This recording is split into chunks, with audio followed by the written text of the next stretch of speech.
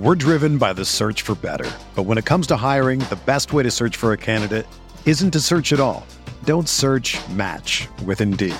Indeed is your matching and hiring platform with over 350 million global monthly visitors, according to Indeed data, and a matching engine that helps you find quality candidates fast. Ditch the busy work. Use Indeed for scheduling, screening, and messaging so you can connect with candidates faster. Leveraging over 140 million qualifications and preferences every day, Indeed's matching engine is constantly learning from your preferences, so the more you use Indeed, the better it gets. Join more than 3.5 million businesses worldwide that use Indeed to hire great talent fast. And listeners of this show will get a $75 sponsored job credit to get your jobs more visibility at Indeed.com/Blue Wire. Just go to Indeed.com/Blue Wire right now and support our show by saying that you heard about Indeed on this podcast. That's Indeed.com/Blue Wire. Terms and conditions apply. Need to hire? You need Indeed.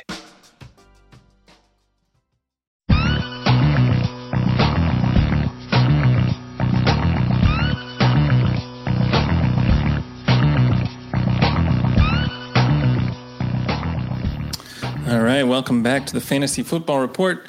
We're here with Neil Dutton. He's a writer at RotoViz. Also, you can find his work at Numberfire 444 and Roto Underworld. Neil, how's it going? As an Eagles fan, it's going absolutely swimmingly. The plot the plot to make the team as unwatchable as possible is right on track, and it just gets better with every single week. Yeah, it's so just for those who know, we're actually recording just a little bit earlier than we typically do. So these games, the PM games, are still ongoing, which is all well and good. But yeah, to Neil's point, the Eagles are pretty much unwatchable until you get to the 5th minute. 5 minutes remaining in the fourth quarter. That's when they somehow fall about 7 points or so short of actually being winning the game, but they haven't been competitive throughout. Neil, what are your thoughts on that?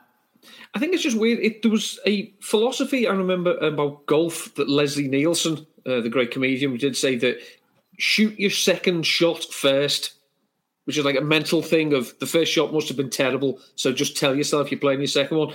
If they could just somehow tell Jalen Hurts there's 5 minutes left in this game from the first play, then the Eagles would be an unstoppable juggernaut. Unfortunately, they have, I say, 55 minutes of unwatchable garbage, and then it just all looks it just looks bad. I mean, Jalen Hurts could start the game on minus 60 points, and he's going to give you 20 points. But the difference between the fantasy player and the actual player is an insurmountable chasm that I just do not think he can broach. Yeah, it's not like Russell Wilson, the Seattle Seahawks, where like they need Russ to bail them out, but like 5 minutes remaining, and then Russ typically tends to do that. With Jalen Hurts, there's a lot of garbage time production that looks very, very good after the fact, whereas in the moment it's genuinely terrible to watch. He's missing players left and right. But before we get into the rest of the show, Neil, I wanted to get your thoughts on this. Miles Sanders really, I couldn't tell if it was a knee injury or an ankle injury, but it looks severe. He was in tears as he was being carted off here. I was just curious, where do you think the Eagles are going to go here for the rest of the season? Is it back to the Boston Scott show? Has Kenny Gainwell shown enough for you to trust him? Are either guys going to be viable plug-and-play RB2s going forward? Well, the worrying thing is that over the last 2 weeks, Sanders has averaged 6 touches a game. And after the first 2 drives today, he had 7 touches. So clearly he wasn't used to the workload, and that's why he got hurt. But no, the Eagles have shown that they just don't want to run the ball. Now, it's whether this comes on high from Jeffrey Lurie and Howie Roseman, whether it's something Nick Sirianni wants to do, they're just not all about that. They're just not about that life. They don't want to do it. So I wouldn't be surprised if they went out and reunited, with Jordan Howard, because he was there last 2 years. He's not great, but he, that wonderful thing that if you're not great, at least you know the system.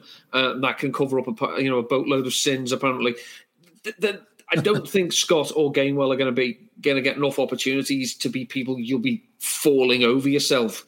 to get in your lineup. Because to be honest, most weeks I was struggling. I've got Miles Sanders on a lot of my rosters, and there was weeks over the last few weeks where I've been thinking, it's just not worth it. I may as well, I can either just leave him in or put an inactive player in and have the same kind of experience going for me.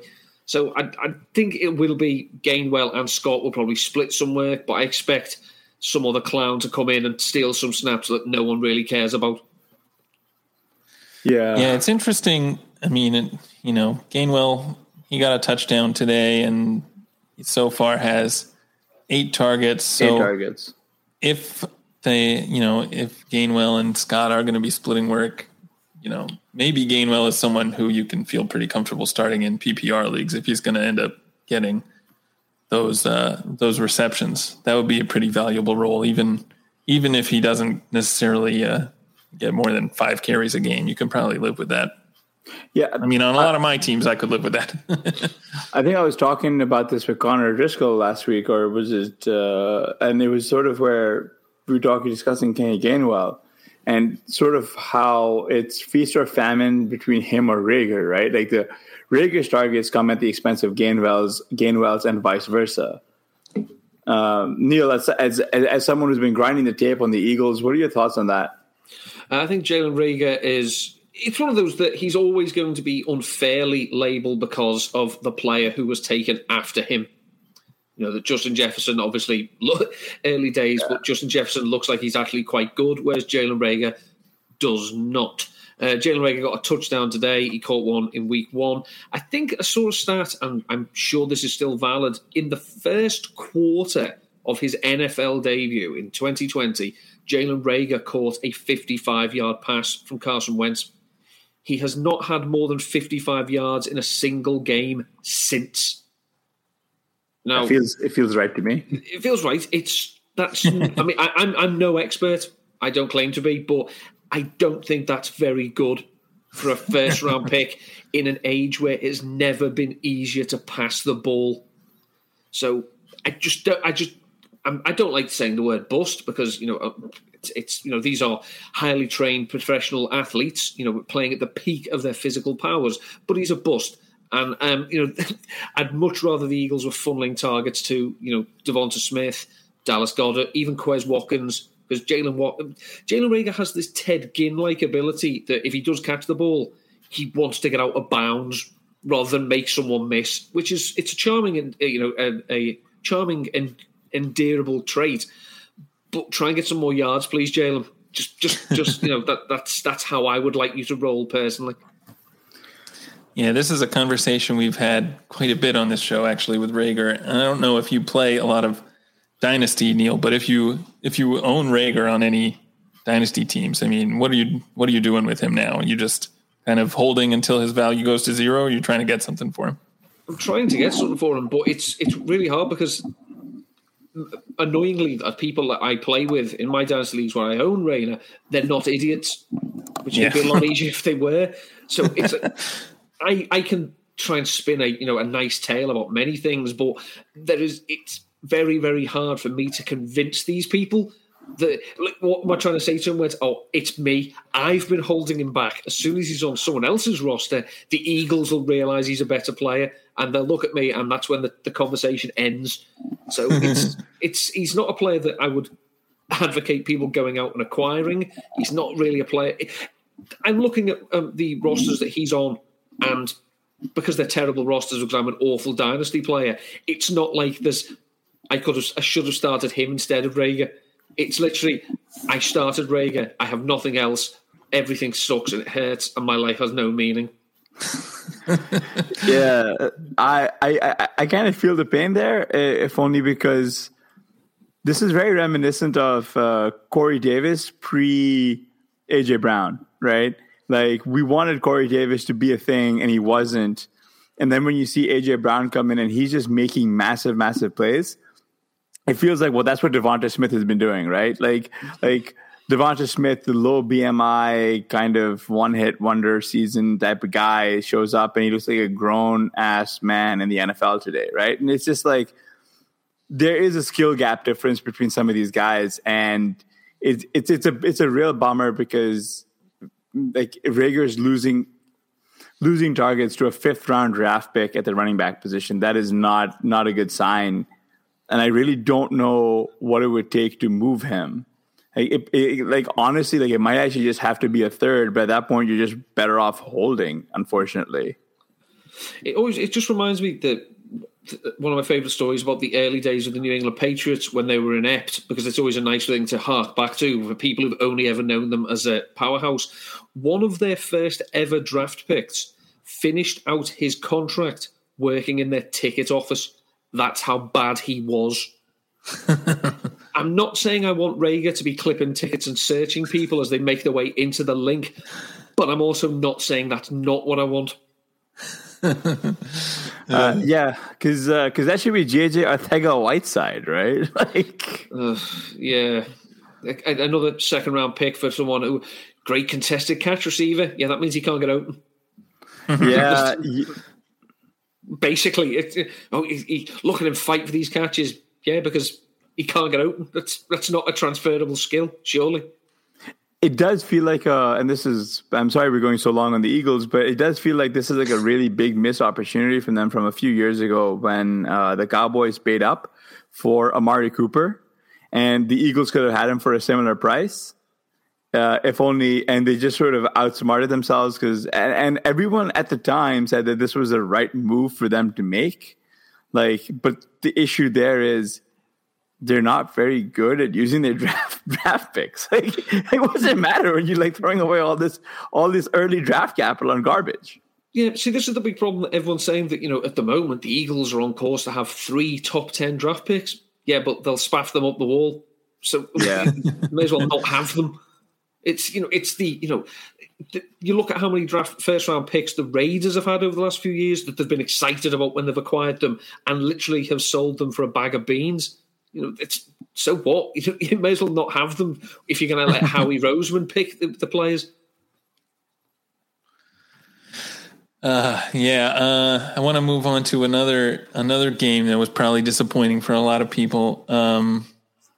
If you were starting Mahomes or Tyreek Hill or anyone, the Titans put up a lot of points though. AJ Brown caught 8 of 9 targets for 133 yards and a touchdown. I guess my question is not even about AJ Brown, but just back to the Chiefs. How worried are you about this performance for them? I think you have to start being worried now because it's got beyond they'll be okay. They've got Patrick Mahomes and it's Andy Reid. They'll be fine. Now it's they would have been fine last year and the year before when it was Reid, Mahomes, Kelsey, Hill, and a middling defense. This defense is not middling. It is historically bad. So the offense has to be perfect. And unfortunately, it's looking like Patrick Mahomes is trying to be perfect on every play, which is why he keeps throwing these back-breaking and bewildering interceptions. I mean, the way they were turning the ball over last week, I was thinking, you're doing this on purpose. You must have meant that. So they just look a shambles today against that fearsome pass rush that we know the Tennessee Titans don't have, but somehow they managed to find it today against the Chiefs. So I am concerned because the rest of that division, the Chargers obviously last week they had a bad game. That may look at that as a blip, but they look strong. The Raiders don't look as if they're going away. The Broncos do, so forget about them. But all of a sudden that division looks very tough, and it's now it's not the Chiefs. Have they banked enough goodwill that people will still think they'll be fine? They'll get a playoff spot, but they probably won't get the number 1 seed. Or do people start looking and thinking they're not making the playoffs if they keep playing like this? Yeah. It's it's confusing, to be honest, to see Mahomes putting up these kinds of stat lines and see, Kelsey was getting targets, Hill was getting targets. It's not like they're going away from their best players, but I don't even have an explanation for this. But I think if I've got all my chips in on this team, I'm just kind of hoping that they can figure out a way to turn it around from here, because there's not really much you can do. It's not like you're going to go and, trade Travis Kelsey for some lesser tight end or something, right? No, you can't, right? Like you kind of pot committed. And it's like it's a bit disturbing that like Byron Pringle, sorry. I should know his name. I doubted him. Is doing particularly. She was the best receiver today. Like what on earth? And Jerick McKinnon is getting a lot of work. I think it kind of goes back to the CEH pick, right? They didn't need a running back there.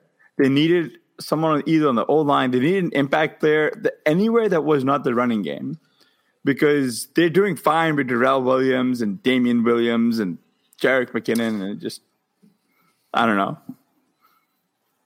Like, I'm worried about Mecole Hardman. I'm not worried about him. He's just not very good. The worry would be built in if it was, this is like a player who we've seen be a superstar all of a sudden has had a downturn in form. This is unfortunately who he is. He's nothing. He's a good kick returner, probably a good punt returner as well, but in terms of being an NFL wide receiver, he's just not very good. And, they drafted him thinking at the time, if we have troubles with Tyreek Hill, we'll slot him in. Well, then the troubles went away, he says, and they just decided, we've got him. Should we develop him? Nah, don't worry about him. He'll be fine. We'll never need him.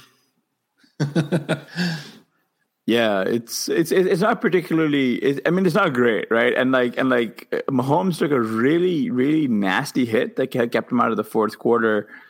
Really disturbing. And even more disturbing was that he cleared the protocol.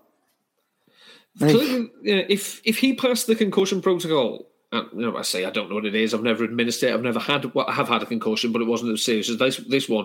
If he has passed that as quickly as he did after the level of hit he got, there is no better argument for the fact that the concussion protocol during the game is an absolute waste of time. Because it was a horrible hit. His head got banged backwards by, I think it was Harold Landry's knee. He didn't look like he knew where the game was. And to come out, Big Red comes out afterwards and says, no, he passed the protocol. It was my decision to keep him out. Well, A, thank you for that, Big Red. Someone needs to protect these players from themselves. But B, if he's passed the protocol, no, I'm terribly sorry. The protocol's not fit for purpose. Not a chance in hell. He should be allowed back in. Yeah, and it didn't look like it was malicious intent either. It looked like an accidental knee to the back of the worst. This is like the worst type of injury. Really disturbing on that side. Like I think week 7 is where we're going to look back the wheels have been there's been a lot of concern about the Chiefs, but this is where it really is make or break. Like this is where you're going to have to, you're just going to be stuck starting Hill. You're going to be stuck starting Kelsey. You could probably bench everybody else from here on out. And honestly, we're probably in, Mahomes is just not going to pay off his lofty ADP. You're probably pot committed to starting him, but I don't think it's going to be much this season. It's going to be more volatile than you expected with what the prices you had to pay for them, I think. The good thing that I know a lot of people were hoping, he says, someone who was starting Mahomes and Hill today against the Titans, thinking it's okay, I've avoided the bipocalypse, I'll be fine. Was that once they went 24 points down, you're thinking, here, give me some of that sweet, sweet garbage time. And then it never came. So it was. Nope. It just looked like the Super Bowl again. And the last time I checked, the Titans' defensive line, it was nowhere near as good as the Bucs. But it looked like it today. So you can't get the garbage time when you haven't got time to make the passes or whatnot. So it was disappointing. And it's, as I say, it's a theme. This isn't a blip. This is the Chiefs we've seen all season now. So it has to be a case of you're going to have to do something different because it's not working. Yeah, I don't know. I don't know what they can do, but on the bright side, we got to see AJ Brown, who's back. He looked really good today. It's been a tough half of the season for AJ Brown. And capped off with some bad Chipotle from last week. Well, today he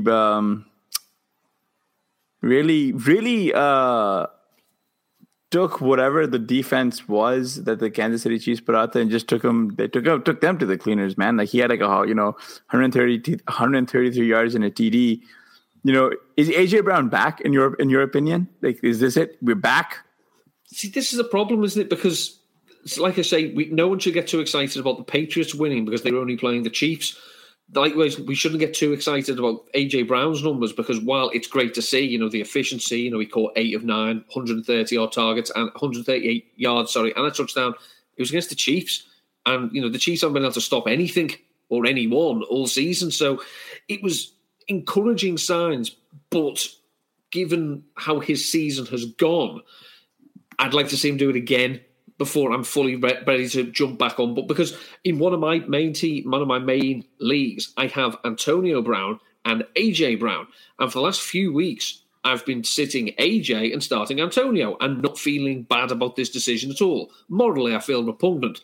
But in terms of fancy production, I've not regretted it. Well, I want to see another week of AJ doing AJ things before I'm ready to say, yeah, that's fine. I need to drop someone else so I can start them both. But that's just me. I'm just overly cautious with these people I take early who don't do anything for the first 5 or 6 weeks of a season. Yeah. This was an interesting game because you saw AJ Brown having this big game and you still saw Derrick Henry getting almost 30 carries. I mean, it's not surprising, obviously, when they're ahead by, when they win the game by 24, but Julio Jones, I think there was some question about whether he was going to play. He did end up playing, only had 4 targets. I guess when he's fully healthy, how much of a wrench does his presence really throw into this offense if you're someone who, is looking forward to when you can start AJ Brown confidently? I think it's a problem because I don't want to say that Julio is going to put a cap on AJ Brown because AJ Brown historically has not been a target monster anyway for the Titans. So it's just a question of, does Julio hoover up all the other targets while AJ takes the bulk of them? And then God willing, anything happens to AJ Brown, does Julio then see his work ramp up? But we know what the Titans want to do. They want to run the ball 30, 40 times a game and trust Tannehill to just be efficient and careful with the ball. So it's tough to get too excited about any of them. But you do know that from the past that AJ Brown has been ridiculously efficient on small workloads, whereas Julio, as he gets older, probably needs more the volume to get home, whereas than he has done in the past. But it's tough to get too excited about either of them if the Titans keep winning in the way they are winning, because we've seen they just want to run the ball. Yeah, they're also giving just rando guys like targets. From Michael Pruitt is now a pretty important part of the offense, apparently. They got Darren Evans, who is back, and I do not believe he didn't get hurt. So that's 2 targets you can carve out there. McNichols is still getting some work. Jeff Swaim has emerged here, apparently, and he's good for 3 targets a game. So, yeah, it's like, kind of like you said, it's just a bit of a concern when you got all these, like 40% of their targets are going to just random human beings who happen to wear a Titans uniform. We can't say with any degree of certainty that they aren't just people who won a raffle to play a snap and they get a target when they come on. Because I've tried looking. This Jeff Swain, he doesn't exist. He's not a real person. It's like Michael Knight. It's a shadowy flight into the dangerous world of a man who does not exist. But we see him in a stat sheet every week, and it's like, you're not real. Stop making up these stats. You're not real. Throw the ball to Ferguson or Julio or AJ Brown or run it. Stop with these meaningless 3 passes for 3 yards to these people who don't exist. Yeah, it's something called Marcus. It's Marcus Johnson. He got a target today. Like this is like the weirdest spread out offense of guys who you don't know what they do, yet they're getting work. They're the primary reads on plays where you would assume an actual NFL player would be targeted. They must have just, it's an adult version of the Make-A-Wish Foundation. That's the only thing I can think of. Connor has an interesting question. Is Ferkser droppable? Oh, God, yes. Even as someone who spends an unhealthy amount of time thinking and drawing and writing about tight ends as I do, there's no reason at all for you to be starting Anthony Ferguson. He is that rare thing this year of he's a random tight end who hasn't even had one random productive fantasy day. So I don't think you. I mean, for God's sake, as we all predicted, Dalton Schultz has become a fantasy focus again, but Anthony Ferguson can't get his. No, I don't think you need Anthony Ferguson in your lineup. Yeah, and Dawson Knox took over. Big Dawson. We're driven by the search for better. But when it comes to hiring, the best way to search for a candidate isn't to search at all. Don't search, match with Indeed. Indeed is your matching and hiring platform with over 350 million global monthly visitors, according to Indeed data, and a matching engine that helps you find quality candidates fast. Ditch the busy work. Use Indeed for scheduling, screening, and messaging so you can connect with candidates faster. Leveraging over 140 million qualifications and preferences every day, Indeed's matching engine is constantly learning from your preferences, so the more you use Indeed, the better it gets. Join more than 3.5 million businesses worldwide that use Indeed to hire great talent fast. And listeners of this show will get a $75 sponsored job credit to get your jobs more visibility at Indeed.com/Blue Wire. Just go to Indeed.com/Blue Wire right now and support our show by saying that you heard about Indeed on this podcast. That's Indeed.com/Blue Wire. Terms and conditions apply. Need to hire? You need Indeed. One guy that I do want to get extremely excited about, Jamar Chase caught 8 of 10 targets for 201 yards and a touchdown. Are we talking best wide receiver since Calvin Johnson or since Jerry Rice? I think Don Hudson myself. We'll go all the way back. He's the poster boy for preseason really doesn't matter. Yeah. Why do we care? I know why we care, because we've got nothing else to talk about. Our lives are so empty that we just have to focus on what little bit of football there is, and that's preseason, that's training camp, that's OTAs, that's mini camp, that's whatnot. He was dropping the ball, apparently. Yeah, he hasn't played. He's learning a different game. He's a 21-year-old kid. But it doesn't matter. This is when we want him to be dropping the ball. He's just been incredible. And it was an 82-yard touchdown today, and he put 2 Ravens defenders, in an absolute blender. And the Ravens secondary is very good. So these aren't just, mid-card jobbers or people who will be working in insurance in 2 weeks' time. These are top-level cornerbacks, and he made them look stupid. It was great to see. I mean, it was quite weird because at one point it was the Bengals were up like 20-odd points on the Ravens, and Ryan Tannehill threw an interception. So I was thinking, oh my God, it's 2014 again. The Ravens the Bengals are relevant, and Ryan Tannehill's playing like crap. So it's back. We're traveling back in time. So it's good to see the Bengals look good. But it was a surprising result because the Ravens were up at one point, but never looked in control. Whereas the Bengals looked professional, they looked efficient, and they looked downright nasty at times as well. So that's always good to see. The Bengals actually looked really, really good after they decided that this Joe Mixon thing is not happening, right? Like they just decided that this is not going to happen. He had like 12 carries today for 59 yards, and he had a score. But they just stopped using him in the receiving game. They just have a very condensed target tree. And it was Jamar Chase, T. Higgins, who looked really bad today, Tyler Boyd, who looked even worse, and CJ Uzoma, who just went off. Like I got all 3 of his targets for 91 yards and 2 scores. That's ludicrous. Well, I don't like to blow my own trumpet because if I did, I'd never leave the house. But one of the tight end streamers I did suggest this week was CJ Uzoma. The Ravens have been particularly weak against tight ends going into week 7, and it continued again. Didn't get a boatload of work. I think he only had like 5 targets or so, but he found the end zone twice, 90-odd receiving yards. So, yay for me. But he's one of those players that he's not going to put up the numbers, but the tight end position being what it is, he'll make enough of a nuisance of himself that you'll always think, I could get away with starting him this week.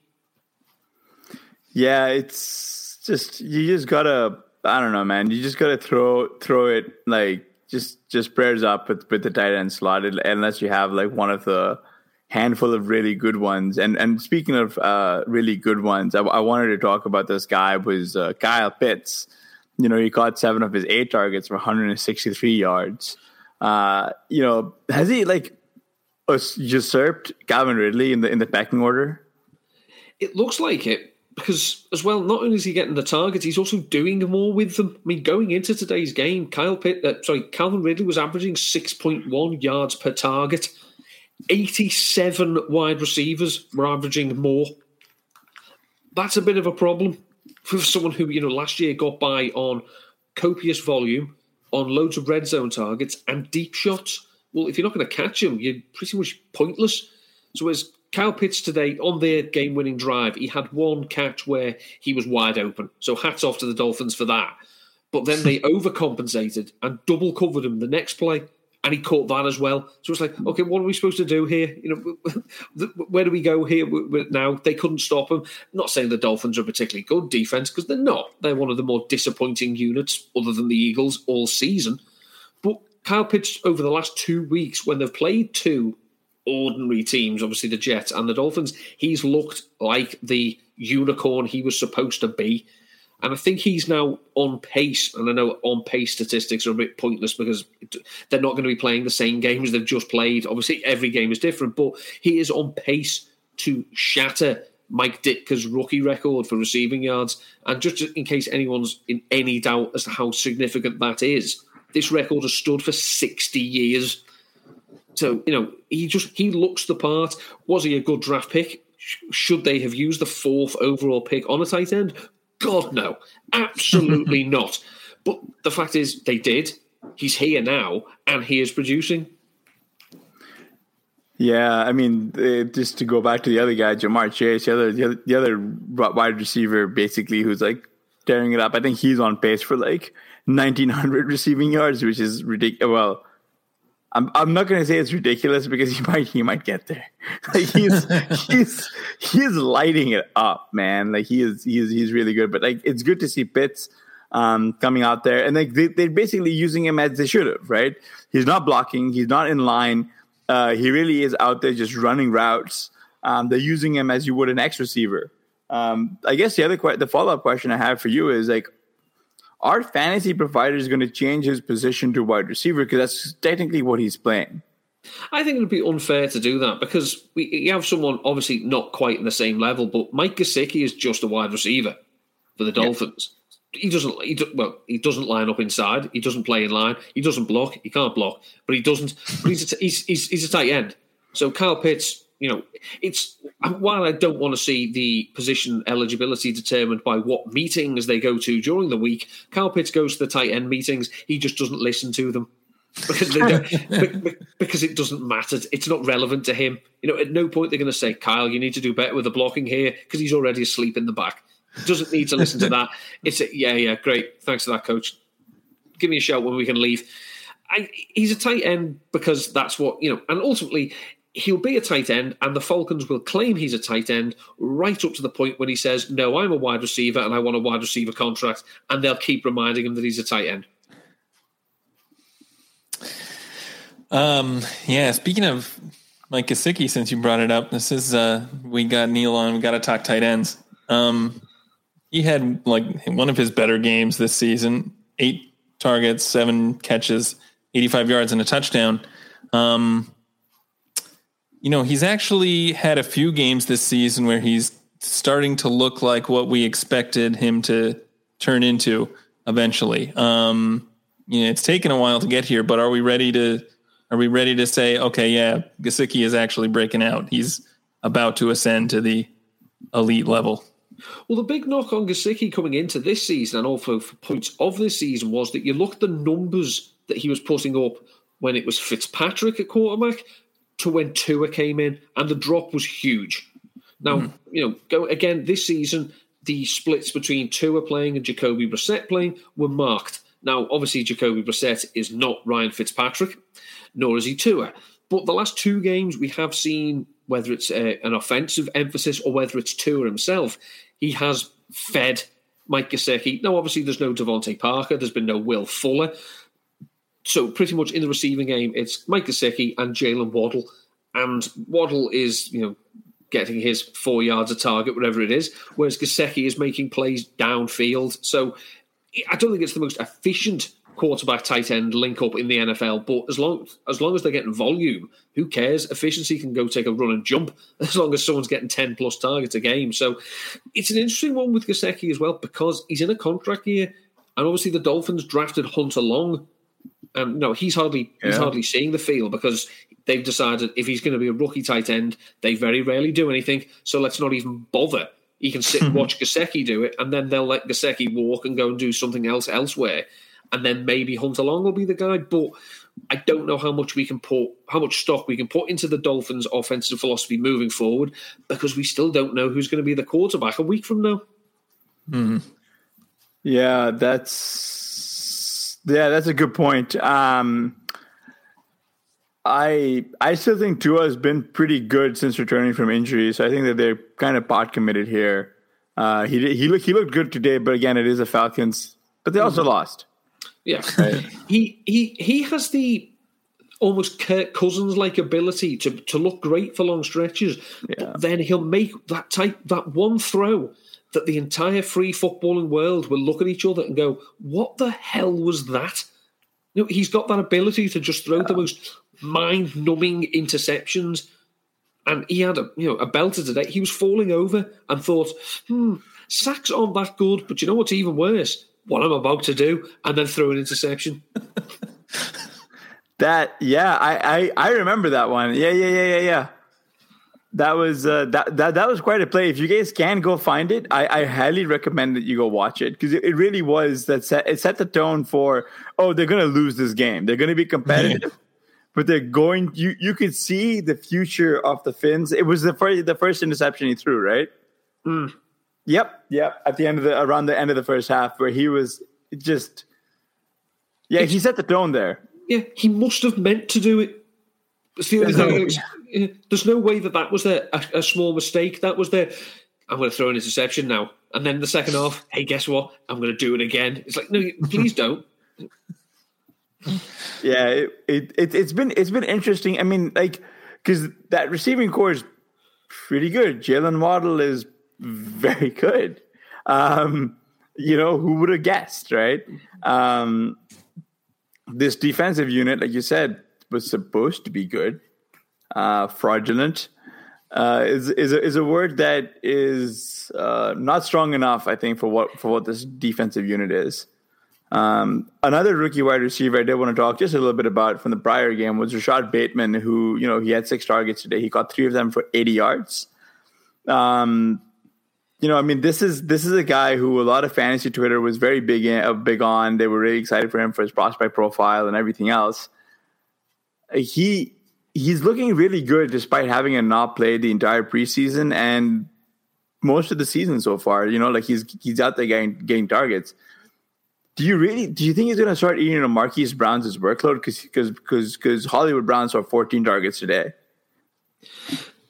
It's a worry, because Marquise Brown is being used as he should be used now, as in, just be the deep threat. We're still going to look for you, because Lamar Jackson, I think, is averaging more air yards per target than anyone not named Derek Carr this season. So they are using Brown properly and effectively. So it is more like the underneath stuff. It's Mark Andrews is going to do Mark Andrews things, because he's another tight end that, he does a bit of blocking, but let's be honest, he's more a receiver than a blocker, and he's doing very well. He's having a good season himself. But it's that idea of, well, what else have you got? What's the third option? And if the third option is Rashad Bateman, that's great. But the player I can see more them eating into will be Andrews, because that's where Bateman is going to make his money. He's, if they decide they want to be a bit more conservative with the passing game, then they will dial back some work for Marquise Brown. But when it seems to be working well, I don't know why they do that. Now, the problem we have there with the Ravens, even if they are being a bit more pass happy this season than they have been in previous years, is that we know that that's not what they want to be. They're passing the ball this year because they have to, because they're running out running backs that have got about as much burst as I have, at the moment, and you know I've got a left knee that has no business helping me stand up. My back hurts. I've always got a headache, but I've got as much burst as Devonta Freeman or Latavius Murray have at this stage of the game. So it's one of those that, from a long-term point of view, next season when it is Brown on one side, Bateman on the other, Andrews in the middle, that's your three. You know, it's a question of are they going to get enough work that one of them becomes a superstar? One, you know, the tight end, is he still going to be a tight end one? Or do we know they're going to go back to wanting to run the ball 35, 40 times a game and pass it 20 to 25? And if that's the case, then the most bankable option of that will be probably Andrews, because he gets the red zone targets, whereas the boom-bust volatile player will be Marquise Brown. So Bateman is a player, as you say, a lot of people liked before the draft, and you know I was one of them, and I absolutely despise his landing spot with the intensity of 1,000 suns. I do have another tight end question for you, Neil, here with Mark Andrews. So, and it's going to be a hot take, so just keep warned. When do we start ranking Mark Andrews as potentially either the TE1 or the TE2? Right? Like, where is he for you in your dynasty ranks? Well, if you actually look before the games today, he had the exact same number of receiving yards as Travis Kelce. It was just the fact that he had one fewer touchdown than Kelce. If the Chiefs are into, you know, the death spiral from hell, then that number one tight end spot is not Travis Kelce's by right anymore. And we saw Darren Waller had, 19 targets in week one. That scaled down a bit. Obviously, he missed the game today. George Kittle actually averages more fantasy points over the last 2 seasons than he did the 3 seasons prior. The problem being he doesn't play. He's never healthy anymore.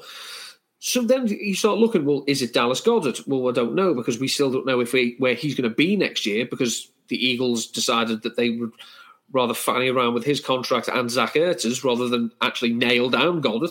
TJ Hockenson, I like him. He gets a lot of volume. Noah Fant is another player. So there's going to be a lot of change at the spot. I say, but this is still contingent on the fact that Travis Kelce has got to start dropping off eventually, because the production he's putting up is historic.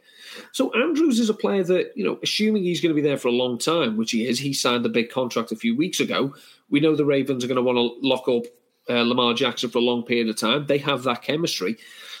It's the thing as well that Andrews didn't do it last season, but does seem to have done it for the majority of his career. He does score touchdowns. And ultimately, that's all we want from it. If a tight end has one catch for 6 yards every week, but that one catch is a touchdown, there's a good chance he's a tight end one. Yep. Mm-hmm. So if you can catch 5 passes for 70, 80 yards and a touchdown, you're going to be worth your weight in gold. And that's something that Mark Andrews does seem to be approaching this year, although the worry is that next year when they run the ball more, that value might drop again. Yeah, Blair, what are your thoughts? Because I know you do some of the dynasty ranks over at RotoViz. I want to know where your head's at this. I mean, after this week, I think it's hard not to look at your dynasty rankings and say, why don't I have Kyle Pitts as the tight end one? So, I like Mark Andrews. I think that, Neil's point about Bateman possibly eating into his work is something that is a little concerning, but for sure. I think you gotta go Pitts all the way. And just while we're on the topic of hot takes and dynasty rankings, I wanted to talk about possibly revaluing DeAndre Swift. He carried the ball 13 times today for 48 yards and no scores, but he led the team in targets and he got 8 of those for 96 yards and a score. Neil, are we to the point where DeAndre Swift enters the conversation as a top 3 running back? I'm talking CMC, Alvin Kamara, possibly, Saquon, but we've got to figure out where, Dalvin, but we got to find where Swift really has to be here, because he should be a top 3 guy, in my opinion. Well, talent-wise, we know he should have been. It should have been, last year, the rookies that the running backs were taking, it should have been Jonathan Taylor, DeAndre Swift, J.K. Dobbins, and somewhere later, you take Clyde Edwards-Helaire. Because Clyde Edwards-Helaire was bolstered by his college production of catching the ball in a historic offense. He was nowhere near the talent that DeAndre Swift was. And while we ideally want our running backs probably to play on good teams, if they're going to catch all their passes, then they can play on the worst teams in Christendom for all I care. And DeAndre Swift, at the end of the day, if he's going to be seeing nearly 10 targets a game, which if Jared Goff is his quarterback, there's a good chance he's going to, then absolutely. If you had a pick in the first 4 of your draft this year, and you took Christian McCaffrey, Dalvin Cook, or Alvin Kamara, chances are you despise yourself and hate all life at the moment because of what Derrick Henry's done and what those 3 players didn't do. Whereas, if you waited till the second round or, God forbid, the early third and got DeAndre Swift, well, you're absolutely laughing. So I don't think you're going to be able to get him that late next year because whoever the quarterback is, whatever the situation, we know they want to run the ball, but we know that when things go wrong and they can't, they feed him in the passing game. So, yeah. He's a very special player in a far from ideal situation in his own career, but stuff him. We don't care about that. We want him to catch the ball, and that's what he's going to do. Yeah, I'm curious, where do you think he might end up going next year in redraft leagues? Do you think he could be a top 5 pick? That's a tough one. Because, obviously in PPR, he's going to be in the conversation, I think. As long as, we don't see something stupid like the Lions trading for Deshaun Watson or something like that. Someone, historically doesn't check down to running backs. Whereas if it's Jared Goff still, and Goff didn't play badly today, he did the Hippocratic oath of all quarterbacks, do no harm. Until right at the end when he tried to make a play, forced it and threw an interception. So if it's still Jared Goff next year, then you'd have to say, well, what don't you like? Jamal Williams is good. I like Jamal Williams. He's a lovely fella. Always comes across well in his press conferences and whatnot. He's not as talented as the boy Swift. So if Goff's there, Swift's going to be there. They're still going to be bad next year. Then he's going to be in the conversation to be in those early running backs, especially when people are going to have player fatigue regarding CMC and Dalvin Cook. These people are they did nothing for me last year. Stuff them. Don't want them anymore. What's the new shiny thing? Derrick Henry, yeah, he'll get written off again, but we keep doing this and he keeps making us look stupid. So when people get bored of these established players and think, oh, what's the new shiny, then he will get drafted a lot earlier than he did this year. Yeah, I think that from a dynasty perspective, he's got to be up there, right?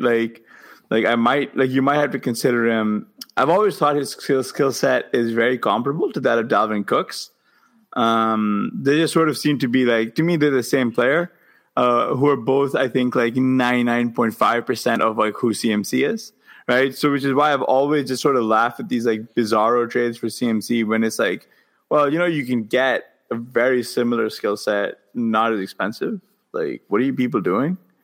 Mm-hmm. Right? The differences here is, like you were saying, I think the cat's way out of the bag on Swift next season. It's figuring out who the next in market inefficiency is, right? Now, I don't think people are going to make the same mistake they did with Antonio Gibson this time around. Like next season, he might be the value guy that you want to pick up in the late third, early fourth as we go through it. Yeah, what did he do today? Not great. He's playing through a stress fracture in his shin. Right. I think as well 14 carries. I think Antonio Gibson suffered as well because the Washington red zone offense was it was like a Mr. Bean cartoon. Yeah. in the sense that whatever could go wrong went wrong, but the watching public knew it was going to go wrong and was just waiting for it to happen. It was. I mean, speaking as someone who spends does a podcast every week with a Washington fan, it was one of the funniest things I've seen all year. But as someone who has Antonio Gibson in a number of leagues, it was highly, highly frustrating. But then I remembered that my dedication to comedy is greater than that to fantasy football, so I was happy to see it. McKissick got 6 targets to Gibson's 2. Are you worried that McKissick will hurt Gibson's long-term value beyond just this game, assuming Gibson gets over the stress fracture and is healthy? Does he still have that that thorn in his side. I think McKissick's not going away because he's made himself ridiculously valuable with the skill set that he has, and he's probably one of these people, that the coaches love him. They're just absolutely fantastic. They always love him around. They'll always find a role for him. We want Antonio Gibson to catch the ball because he was a wide receiver in college, so we automatically assume, he can catch the ball. Yeah, but that assumes rational coaching, and Washington is not a franchise we assume rationality with in any regard. So he's always going to be there, or Washington will try and find another one like him rather than make Gibson the 3-down bell cow that we all want him to be. So yeah. It's just, I don't know. I mean, I just remember like last season when Ron Rivera was saying Gibson's like got a CMC level skill set, and Gibson gets hurt, and then they're like going to move it to J.D. McKissick, and Ron Rivera's like, who else with a CMC like skill set? Guess what, guys? It's J.D. McKissick. And he wasn't kidding. He just like feeds him in the passing game. Well, to be fair, when he said he had a CMC skill set, he didn't say in what sport. Yeah, that's it. It's true. You can go back and see and read his comments. It's just, I don't know. It's just interesting. I did want to end on one guy that I really wanted to get your thoughts on. So people very prematurely victory lapped this Sam Darnold first 3 weeks of the season. They were they took their pants off and really sort of had the dance off way too early, blew their wad way too early here. He was benched today in the fourth quarter of the Panthers' Week 7 game against the Giants. I think we found the first player to not get better after leaving Adam Gase in Sam Darnold. Neil, do you think PJ Walker is going to see more work going forward, or are they going back to Darnold? What do you think goes on with this offense, and where do they go from here? I mean, this is just sad. Well, hashtag Gase was innocent. They have announced that the phrasing was that Sam Darnold is our quarterback moving forward, but as they're moving backward, they should probably look somewhere else. Now, I would imagine that they'll be one of the teams probably on the phone to the Texans this week, regarding their troubled quarterback. But if they don't get him, or which is because Deshaun Watson has to okay every trade because he does have that no trade clause. He wants to go to Miami, so everyone else, they're going to have to match what Miami will offer them, if that's assuming what Texans want, and then Deshaun Watson's going to have to want to agree to go there. So I think PJ Walker showed enough last year that he could be a competent 2-3 week starter in the NFL. He's not someone you want to be putting the faith of your offense on, that you don't want to be building your offense around him. So Sam Darnold looked awful today. Yeah. He looked awful last week, and he looked awful against the Eagles. In the 3 games they won at the start of the season, he looked okay, but still had a mistake in him. Over the last few weeks, the okay has gone, and the mistakes are getting more and more regular because this is who he is. Yep. Adam Gase was not a good head coach, never has been. Wasn't a great offensive coordinator, only has been when his quarterback was Peyton Manning. That's hard to do. But he was not totally to blame for Sam Darnold, because Sam Darnold is not a great quarterback and never has been and never will be. And on that note, we'll call it a night. Thanks so much, Neil, for joining us. What do you got going on this season? I'd say I write the tight end report weekly for RotoViz. That's my labour of love to the position. I do a Super Bowl odds tracking article every week for Numberfire. And also, I do the scouting reports for the LA Chargers for 4for4 Football. And also you can find me on the Waxing Lyrical with Mains and Duts podcast. And you can follow me on Twitter at ndutton13 if you like really, really random, boring jokes.